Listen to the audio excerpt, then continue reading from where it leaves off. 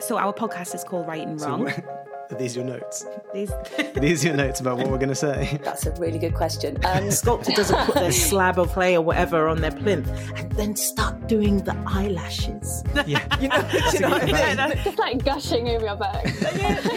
What's first for everything? This is it, guys. The big secret to getting published is you have to write a good book. You heard it here first. Hello and welcome back to the Right and Wrong podcast. It's me, Jamie, as per, and joining me today is the award-winning, international best-selling author, Sue Moorcroft. Hi, Sue. Welcome. Hi, Jamie. Thank you very much. Thanks for inviting me. How's it going? How has 2022 treated you so far? A bit mixed. I had made lots of notes. I did have a break over Christmas, and I'd made lots of notes to come back to so that I could write the first two chapters, return to two good chapters. And I did that. That was wonderful last week. And then this week I realised I had no real memory of what had happened before those two chapters. So I had to go right back to the beginning and sort of edit it and write myself notes and stuff. And so a bit better now, thank you.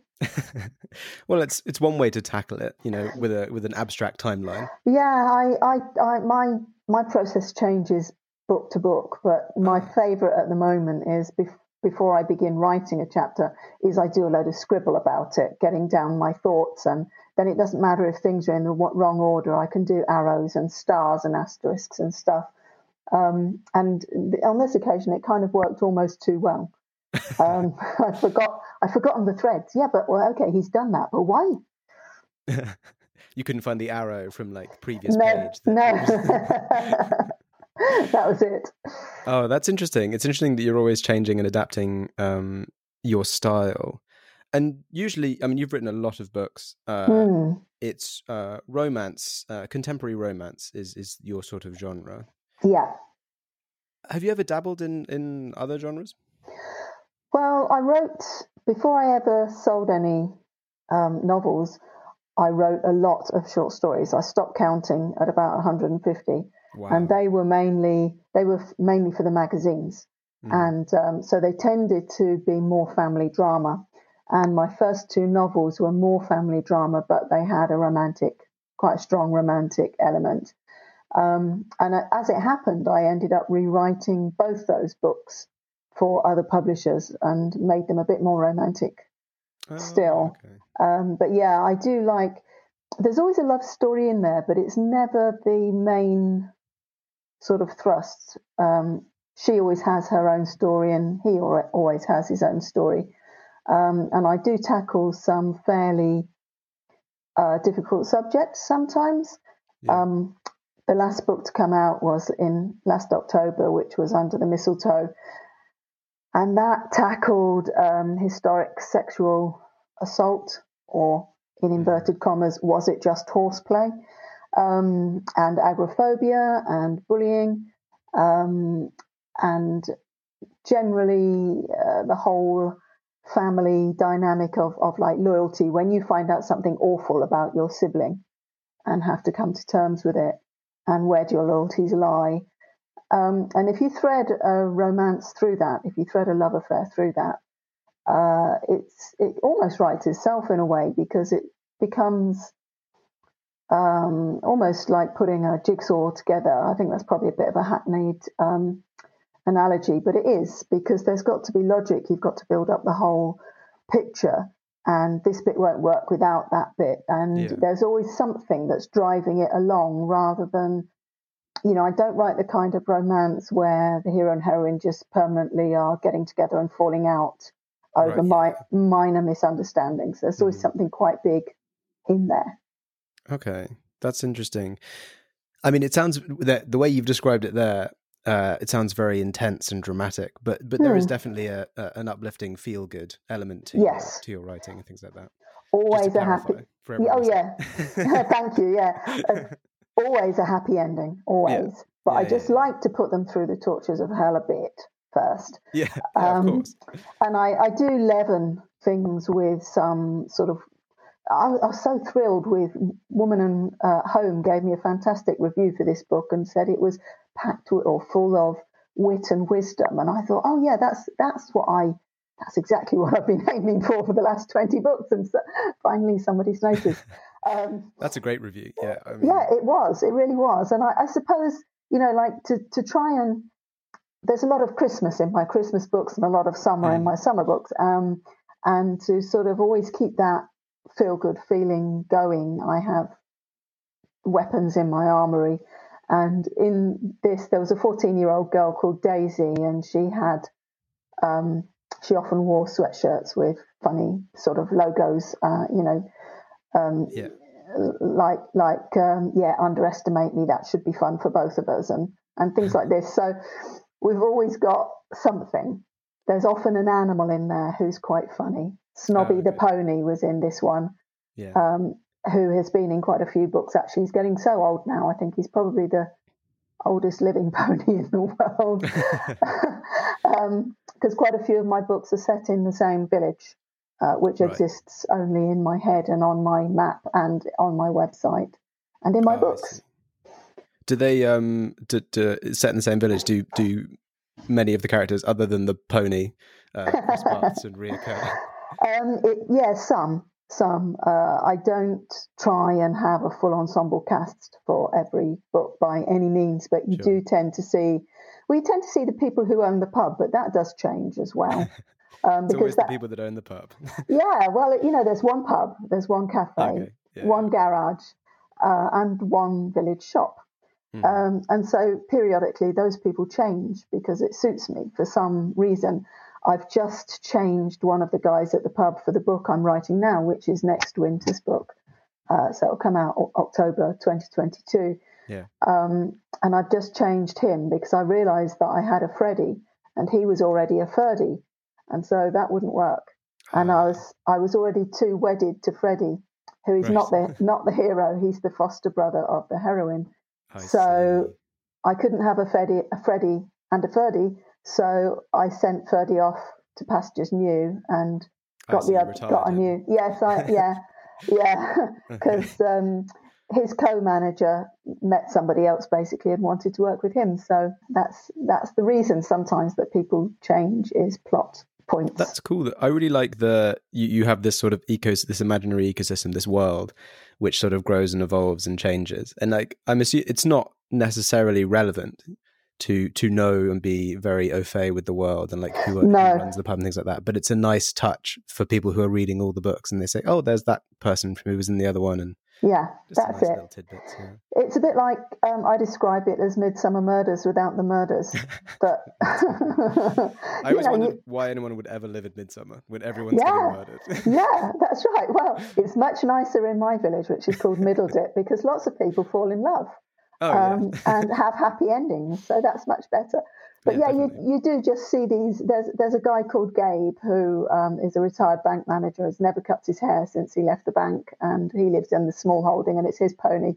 And he comes in quite a lot because he's the type of guy who A, would be good to everybody, and B, he lives alone, and so he tends to go into the pub quite a lot. So if you go into the pub, he's very likely there at the bar. These things, they amuse me, and my brother helps me. He's retired and he helps me keep what we call the Middledip Bible and keep some of the continuity. So he runs a spreadsheet for me, so I know who's been in which book and how old they are. Yeah.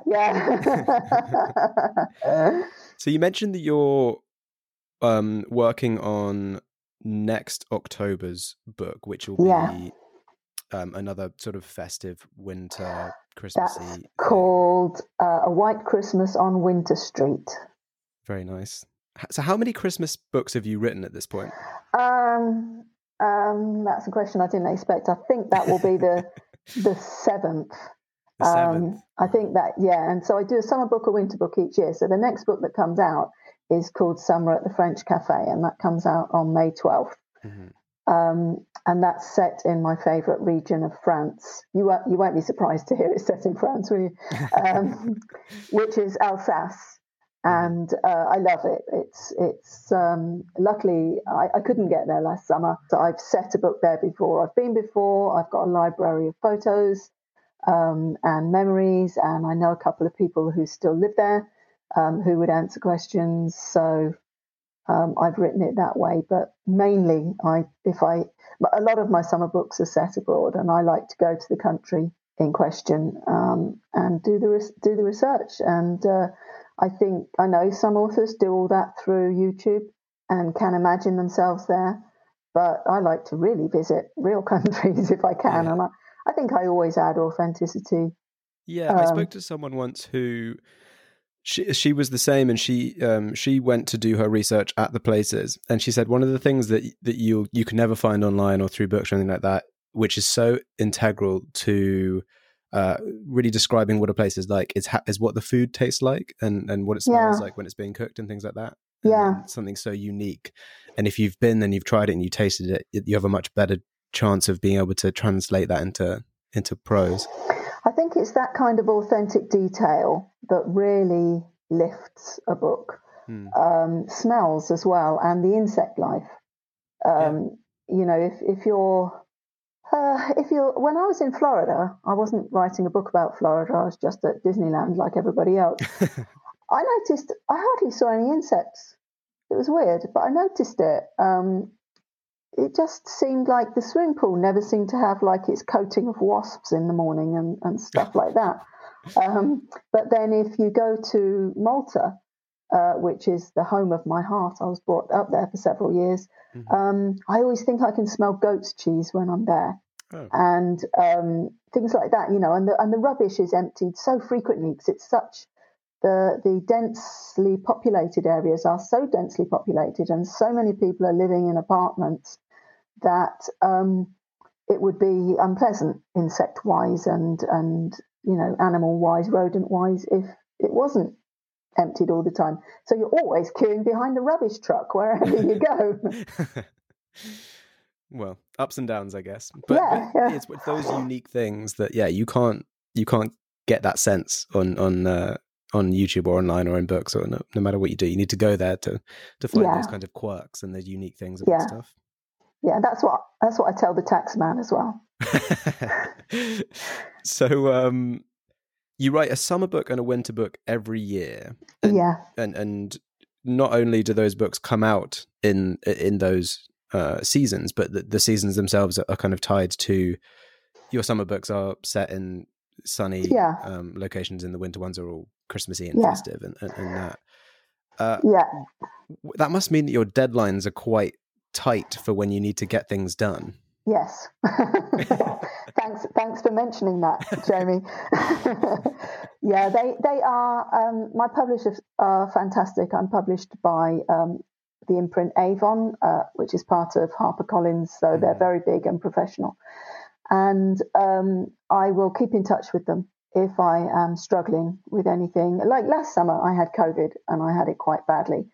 I didn't work for a month, which is unheard of. I was, you know, pretty much unable to get out of bed for 9 days. And I only worked part-time for 2 weeks after the month was up. So that's a big chunk. And they just said, what do you need? We'll put the book back a couple of weeks, but what else do you need? Just tell us, you know. And I said, well, I've already had to cancel a conference I was going to and cancel a serial I was writing for my weekly. So that's going to help. But really, I just need you to be flexible and work around me and kind of leave me alone as much as you can. Because also, you know, you're always talking then about... I was already talking to them about the promo for Under the Mistletoe, and we would normally be booking in events, but that isn't quite such a thing at the moment. I've gone back to I've done a couple. That's all in-person events. And they were brilliant, and we worked around it. And they used to, you know, people do get sick or they get bereaved or whatever, you know, they have something happen to them. Somebody in the family gets sick and they have to cope. So they're very good at that kind of thing. But having worked for magazines for so long, I don't like missing deadlines. It really just, you know, I just in my head have a mental magazine editor saying, but what about the rest of us? That's not professional. So I got it in on time. In fact, I got it in 3 days early. Wow. Yeah. That's great. When you first started, was it was it always something you wanted to do, was write a summer book and a winter book? Not necessarily in 1 year, but like... No, not really. No. How did you end up in that kind of routine? Well, I've been with other publishers. My first book was published in 2005, and then I rewrote it last year for Avon. So it changed title. It's the same story, but, you know, it taught me something, because people sometimes say, so over time, do you think your writing improves? And you almost don't want to say yes, in case it makes your early books sound like duds, you know. Yeah. But I can say it has. I've made some really rookie errors. Sort of explaining things 4 pages after they'd happened and things like that. And so that was my first novel. That was with a company called Transitor. And then I went to a library type publisher called Hale. Then I went to a small independent for 7 books, Chocolate. And then I went to HarperCollins. So it wasn't until I went to HarperCollins that I began this pattern. And that's where a roll of the dice, in my opinion, went in my favour, because Juliet Pickering is my agent at Blake Friedman, who you've already done a really interesting podcast with, and she was kind enough to mention me frequently, which was great.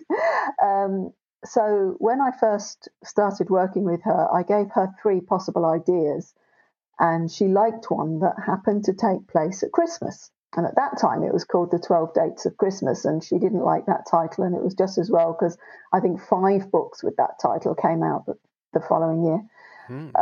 It just so happened the next book I was writing was a summer book, and it just so happened that Avon, an author, had moved on who was filling that slot of a winter book, a summer book, just as Juliet rocked up with mine.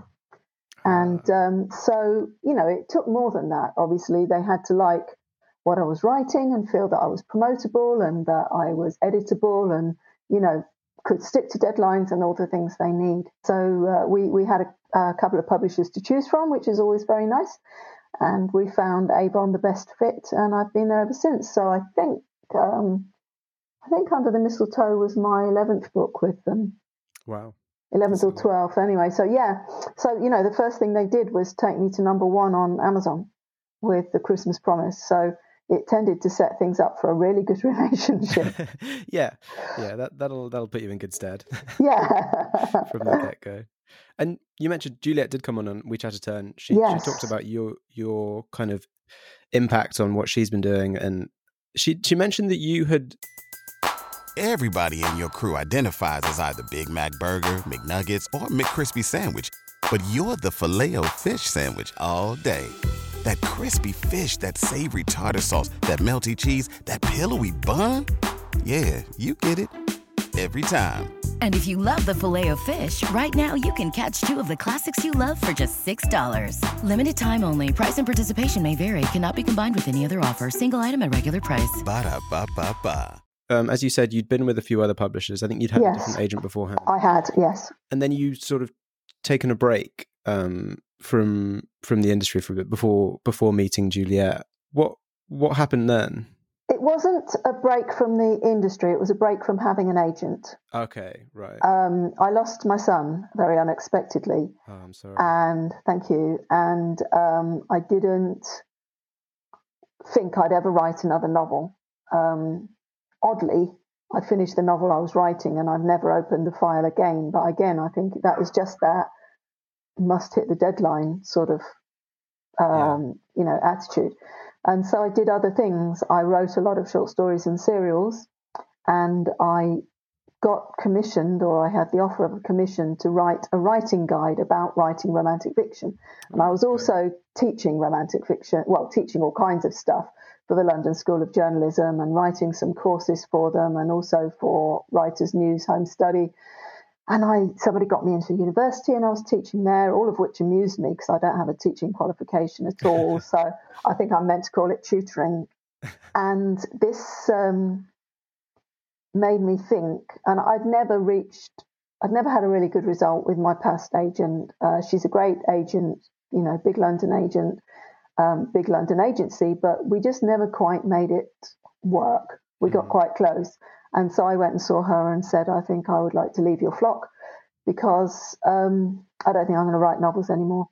And she didn't agree with me. She thought I would write novels. And I had two that she hadn't been able to sell, but we'd really got like this close, you know. Yeah. And so we reached an agreement what would happen if I was able to sell them myself. And that did come to pass. And then I rewrote the Hale book for the new publisher.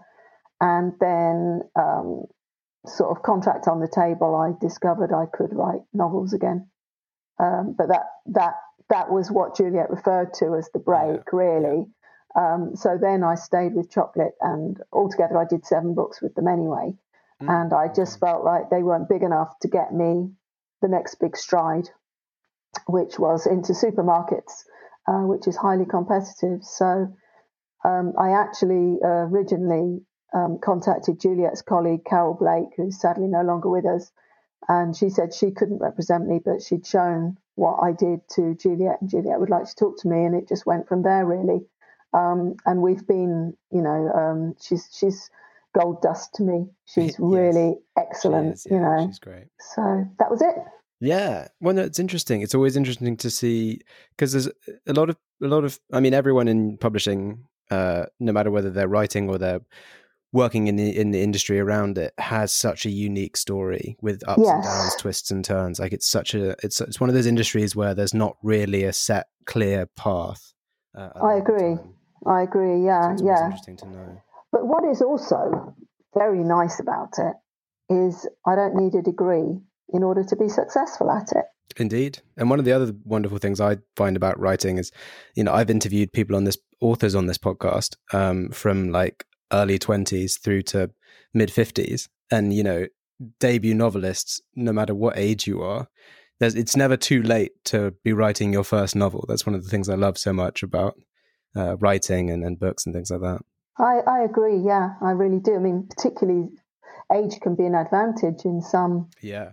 In some, you know, if you write sagas and historical, well, perhaps not so much historical. You'd have to live a long time. But I used to be friends. Yeah, I used to be friends with a novelist who said to me, she said to her publisher, "I think I'd like to write a Second World War book. How do you feel about it?"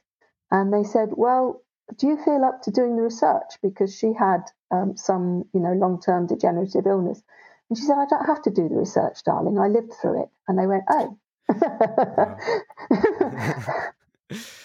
It's a great industry. And speaking of, you know, the veterans of the industry and the newer generation, and you have written courses and guides and taught at the School of Journalism. What advice would you give to people who are just thinking about picking up a pen, or perhaps they are looking to reach out, start sending their work out to agents and publishers? Well, do you mind if I do 2 or 3 like bullet points? You can do as many as you want to. Okay, I could be here for a long time. I have written a lot of words on this subject.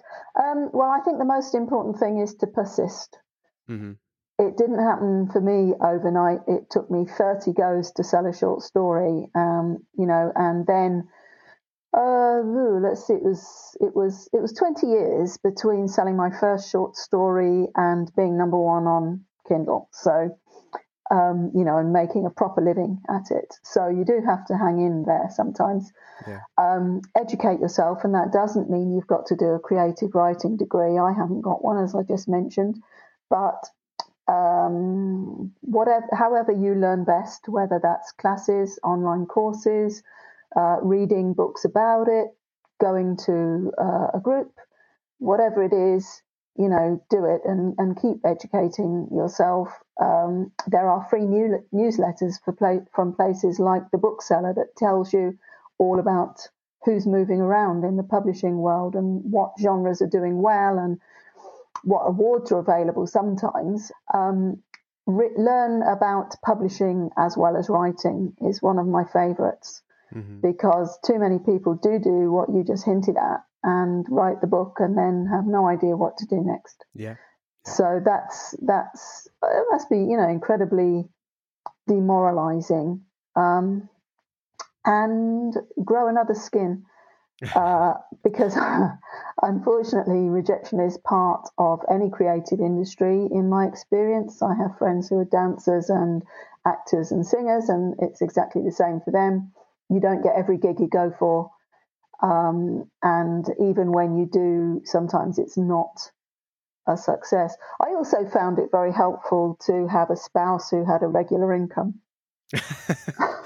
I could see how that could be useful. Yeah. But don't let that put you off, anybody, if you don't have that. Because now what goes around comes around, and he's retired and I'm the main breadwinner. So there you go. It's only fair, right? It's only fair. Yes, absolutely. Amazing. That's really great advice. And I often ask people what advice they would give. And when it comes to writing, so much of the time, it's just like advice that you can apply to most aspects of your life as well. Yeah. And I've always found that about writing. And some of my friends have started getting into writing, or like people I know. And I always say, just try it, because if for nothing else, it's just a very like cathartic thing. Well, for me at least. And it's sort of really good for my mental health in some ways. You just get your kind of emotions and feelings down on the page. Yeah. And it gives you, in the, particularly the first part of lockdown where everything was being cancelled, including, holidays abroad, writing retreat abroad and stuff like that. It gave me somewhere to escape. And in Middle Dip, or wherever you are in my books, people can still hug, kiss, go to the pub, only dentists and doctors wear masks and like that. So it's been a real escape that way. And some people will only ever write for themselves. I hate to use the word hobby. It sounds so patronizing, but write for their own pleasure. And I think that's perfectly valid. Other things we do for our own pleasure cost so much more than a pad and pen. If you wanted to learn to skydive or scuba dive, it's going to cost you a fortune. Yeah, exactly. And it's one of those things that people often, I've heard like said around a lot when you mention, I'm a writer, or this, that, the other. And then people who generally, don't know how the industry works or haven't looked into it themselves, will say, where can I get the book? Like, when's it getting published? And there's this kind of weird assumption. And I always compare it to sports, where it's like, you don't need to write to get something published necessarily if you don't want to. No one's playing like organized five-a-side football because they think they're going to become professional football players. No. You know what I mean? I agree completely. I really do. I wrote 2 books early on that I did have the temerity to send them to publishers. They send them back pretty quickly. And they're in landfills somewhere now, I expect, because it was even I was writing on an electric typewriter. But those 2 books, I had a certain amount of time because my youngest went to nursery. So that was like 4 hours a week. And one night a week, my husband went out. So I sort of kidded the kids they wanted to go to bed early. And that was my writing time, those 2 blocks of 4 hours basically a week. Yeah. And I have never enjoyed writing anything more. I had no idea that what I was doing wrong, and it was a lot that I was doing wrong in terms of putting together a story. I was almost writing down my daydreams. Yeah, no, I completely relate to that. First thing I ever wrote was not good, but I had so much fun writing it. When you don't, as you were saying, you should definitely look into how the industry works and study the craft a bit. But there's definitely a magic to writing when you are in complete isolation and you don't know all these things. Yeah. I was in a conversation on Facebook the other day where authors were saying how anxious they get about sales figures, which, I'm with them there. That's my living right there in sales figures. But I said, but whatever job I did, I'd be anxious about performance and results, surely. Yeah. I wouldn't be just going, there we go, I've lost that client's money. That's fine. It's his money, not mine. Everything is a problem if you don't get the results. So I think everybody should who wants to have a go, should have a go and enjoy it. And if they want to get published, try and get published. And if they don't want to get published, don't. Yeah. Yeah. Just approach it however you want to do it. But I've always thought that with writing, you have to enjoy it. If you're not enjoying it, then why are you doing it? Yeah. Take a step back. Yeah. Yeah. There are times, when you do have a contract, there are times when, like last week, this week really, what day is it? Monday, last week. Sorry for everybody listening. It's not Monday. It's whatever day Jamie puts this out.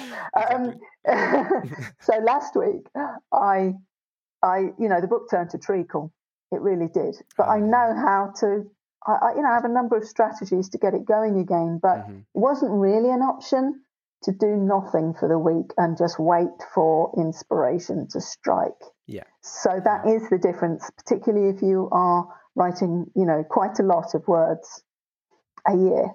Yeah. And one school of thought I've heard on if it does get heavy or if you get writer's block or whatever form that takes with you as a person is that just force yourself to write. And even if you scrap everything you write, at least now you know where it's not going. You know the chapter it's not going to be, and that will help you find the right one. It unlocks something, doesn't it? Just to write. I like to scribble by hand to get things going, as I mentioned earlier, but also I will sometimes hop forward to a scene that I'm looking forward to. I know it's coming, and so I'll hop forward to that. But on this occasion, it wouldn't work because I couldn't remember what I'd written very well. Do you ever do it? You lose control of the threads. I couldn't think how things linked up, Yeah. But now I know. And now so, I've rewritten the first chapter and I've made more conflict here and stuff. So, I'm happier now. I've got going again. Amazing. You're on the right track. Yeah. Brilliant stuff. Well, that's great advice. And just great, just very interesting to hear your opinions on writing and the industry overall. And that brings us to the final question, which is, Sue, if you were stranded on a desert island, but you could take one book with you, which book would you take? I would take a big empty notebook and a pen. Oh, okay. But a more serious answer, I would take Neville Shute's A Town Like Alice because I've reread it and reread it and reread it. It was the first, when I say adult book, I don't mean X-rated. I mean, written for adults. Yeah.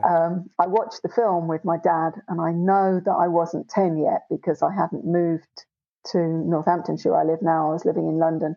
And he said, I've got the book of that. It's in the bookcase in the hall. Oh. So I went and got it and I read it. And that was my first. And I've read and have and keep everything of his. I'm rebuying them as audio. And that's a lifelong. I mean, he's a bit dated now. I don't always approve of his condescension to women. But actually at the time, he died before I was born. So that's not that unexpected, really. Yeah. And at the time, he was a real rock star author. He made tons. Yeah, that's really nice. It's nice that you have that personal connection to it as well. Was did you consider the book superior to the film? A book always is. I'm not. Right? I'm not much of a movie or watcher person. All my watching really is takes the form of Formula One because I'm a mad addict. Oh, okay. And documentaries. I'm not. Yeah. I love fiction in my reading matter, but in my watching matter, not so much. I'm always trying to rewrite it, I think, or I annoy my husband by saying if he's watching a film, oh well, if he said this, then that will happen. How do you know that? Well, he didn't say it for no reason. You don't put something in there for no reason in fiction. Yeah, exactly. It's all got to hang together. So, so I get a bit ahead of them with movies, but that is a fantastic book. Amazing. Well, that's a great choice, and thanks again, Sue, for coming on and sharing all of your experiences and your thoughts about your writing and publishing. It's been my absolute pleasure. Thank you for inviting me. And for everyone listening, if you want to keep up with everything that Sue's doing or just have a look at everything that she has written and created, you can head over to her website, suemoorcroft.com. You can follow her on Twitter @SueMoorcroft or on Instagram and Facebook @SueMoorcroftAuthor. To make sure you don't miss an episode of this podcast, follow us on Twitter @RightandWrongUK or on Instagram @RightandWrongPodcast. Thanks again, Sue, and thanks to everybody listening. We'll catch you in the next episode.